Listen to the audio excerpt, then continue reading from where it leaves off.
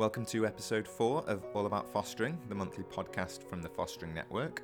I'm David Egborough, and this episode we're discussing post-18 arrangements. Young people across the UK are now benefiting from post-18 arrangements. However, issues are being raised about the implementation of legislation in England, Scotland and Wales. Until recently, the majority of fostered young people were required to leave their foster home as soon as they turned 18, which is far younger than their peers outside of the care system, who on average leave their home in their mid-20s. 18 is still too early for many fostered young people to leave independently because they often need a large measure of support as they transition into adulthood. Recognising this, the Fostering Network led the successful Don't Move Me campaign from 2012 all the way through to 2014, which allowed those in foster care to remain with their former foster carers until the age of 21, if they wanted to. This provision is now in place in law in England, Scotland and Wales, and a non-statutory scheme called Going the Extra Mile, or the GEMS scheme, is also running in Northern Ireland. If you want to find out more about each of the nation's provision, do so at thefosteringnetwork.org.uk. These changes to the law have the potential to be transformational and help improve long-term outcomes for a lot of care experienced young people. However, since the law came into effect as staying put in England in 2014, implementation has been patchy and there are concerns that its potential isn't being fulfilled. To find out more, I spoke to foster carers and young people with experience of post-18 placements. First up is Rosemary, a foster carer from Leicestershire. I think they need to explain to children when they're approaching 18 what is expected of them as staying put, and to offer them either supported lodgings or a flat, and to show them what it's like in a flat or supported lodgings. They haven't got enough workers to work with the over 16s unless they're already been kicked out of foster care. And I think those that are staying put, there's been 3 of us, they didn't know what to pay us, they didn't know what the child was meant to pay us. They need to get it all standardised so that everybody knows what it is, because staying put is a really good idea, because our first child had to leave at the age of 16 and that was disastrous. I also spoke to Luke, who lives with Rosemary in Staying Put.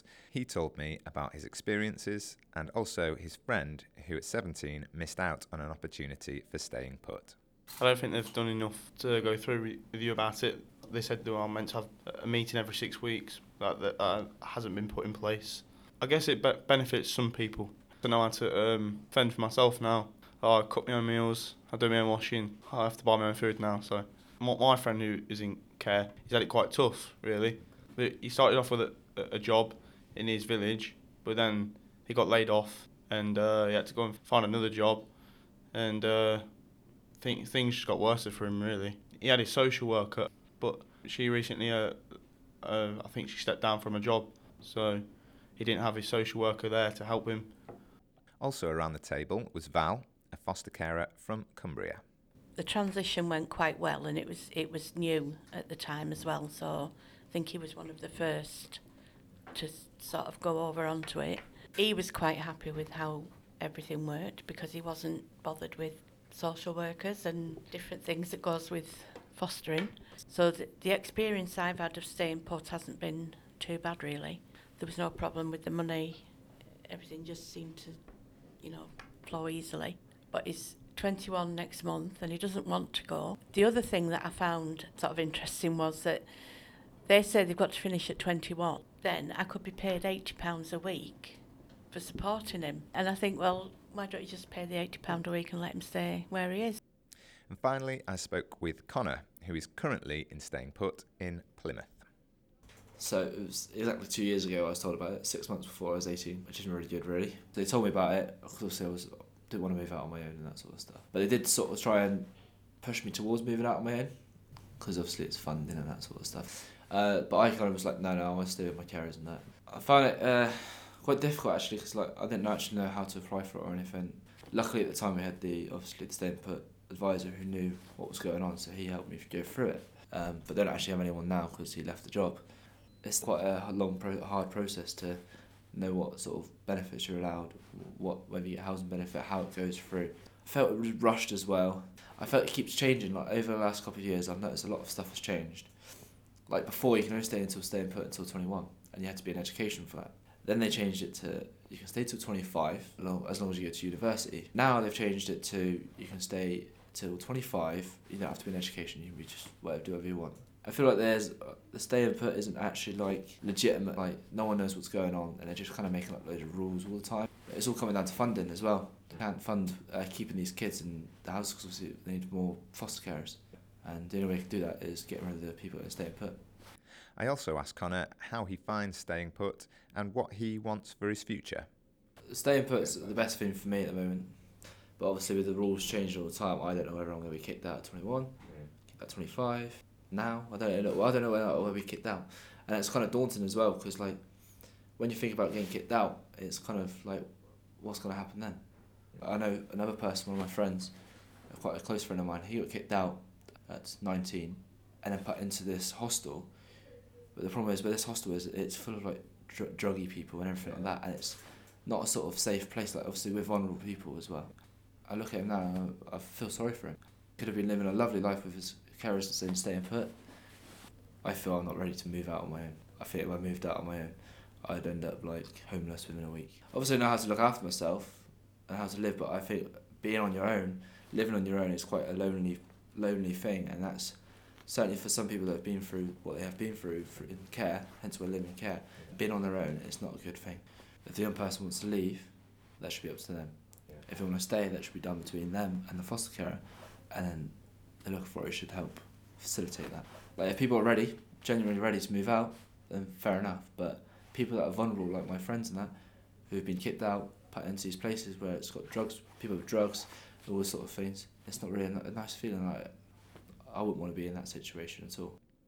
So just from those clips, we can tell that there are inconsistencies with the implementation of staying put throughout England. And although the exact details of the schemes vary throughout the UK, the principles are the same. Many fostering families around the UK experience situations similar to those we've just heard. There's obviously scope for improvement to post-18 provision, and the Fostering Network has several recommendations. Here's the charity's communications manager and also a foster carer himself, Daniel Sinclair, to explain more. Every fostering service across the UK should be implementing best practice when it comes to post-18 placements. That includes, for example, having a post-18 policy to explain how placements will be funded and supported. But also, post-18 placements should be introduced as an option in the care planning process as soon as possible. And that could even include raising it with prospective foster carers during the assessment process. And then if this best practice is already in place, then our primary focus has to turn to funding, which we know is the root cause of many of the implementation issues. It's difficult to really calculate the exact costs of post-18 placements, but it is clear that the money being allocated from the Westminster government for staying put, for example, isn't sufficient. And added to this is the difficulty that foster carers and young people have navigating the benefit system so that they can access the much needed funds they're entitled to make up the shortfall in funding. So funding and good practice are paramount, but what other factors need to be considered? Governments should make it absolutely clear that if a foster carer wishes to maintain their approval to foster, then they should be supported to do so during the duration of their post-18 arrangement. And lots of foster carers are telling us that this isn't clear for them at the moment.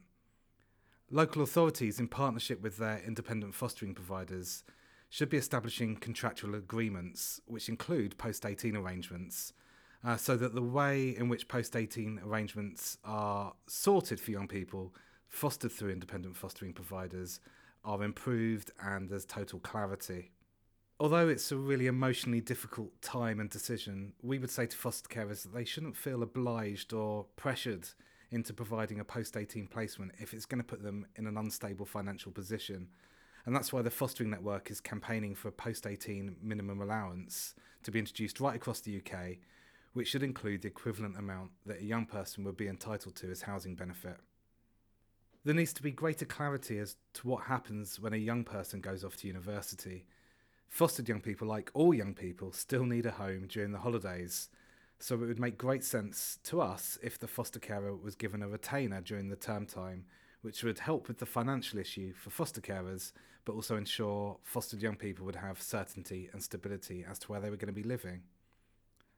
And finally, we think that better training needs to be available for carers to give the young adults the support and stability they need if they're offering a post-18 placement. And that's why, for example, the Fostering Network is trialling a new course in Scotland, which we're calling Moving On to Adulthood.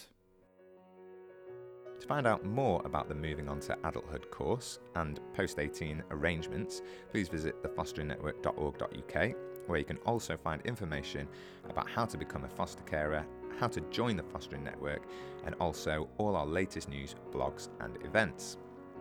That's about it for this episode, other than to tell you that the music used in this podcast is Heartwarming by Kevin MacLeod from Incompetech.com. I'll leave you with a final thought from Connor. Thanks for listening. I feel it's a brilliant idea. Staying put is an amazing idea, and it's really good for those who like to stay with their foster carers who've got that connection with them.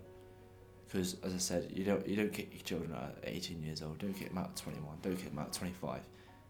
You would never do that to your own children. So why would you do it to us?